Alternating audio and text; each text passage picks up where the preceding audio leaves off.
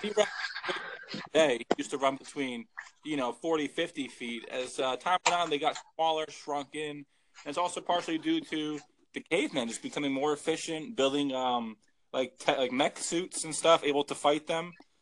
Yes, with laser beams as well. Yeah. Oh yeah. And if you look at the ancient alien theory, there is believed that nuclear warheads have already gone off thousands and thousands of years ago. Yep. Well, the cavemen put themselves. They were quite advanced. They weren't really cavemen the way we think of them living in caves. These cavemen actually was kind of more of like the Jetsons. I see where you're coming from here. All right, I think that's good enough for today. We're going to get back with more on this story in the coming weeks. As always, thank you, and thank our guest, BBL. Thank you for having me. And this has been the Arturo Podcast. Goodbye. Good evening, ladies and gentlemen. It's Friday afternoon, and I'm your host, Arturo.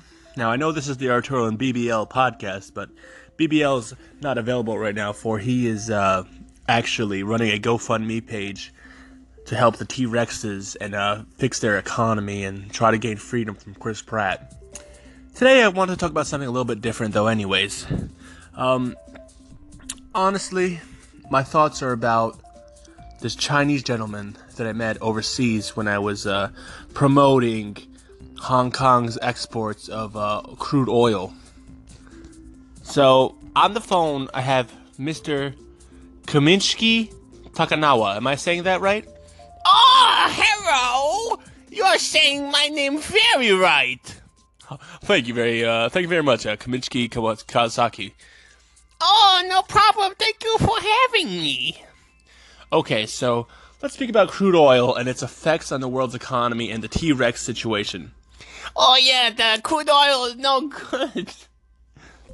Sir, are you okay? It sounds like you...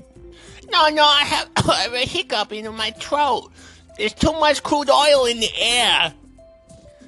It's very sorry to hear that, Mr. Kawasaki.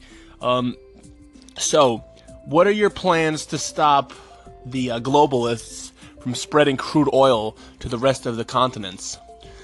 Oh, we want to put some kind of fence and close the Sir, are you okay? Sounds like you're having a stroke over there. No. I had to do karate kick on my children. He not do his homework.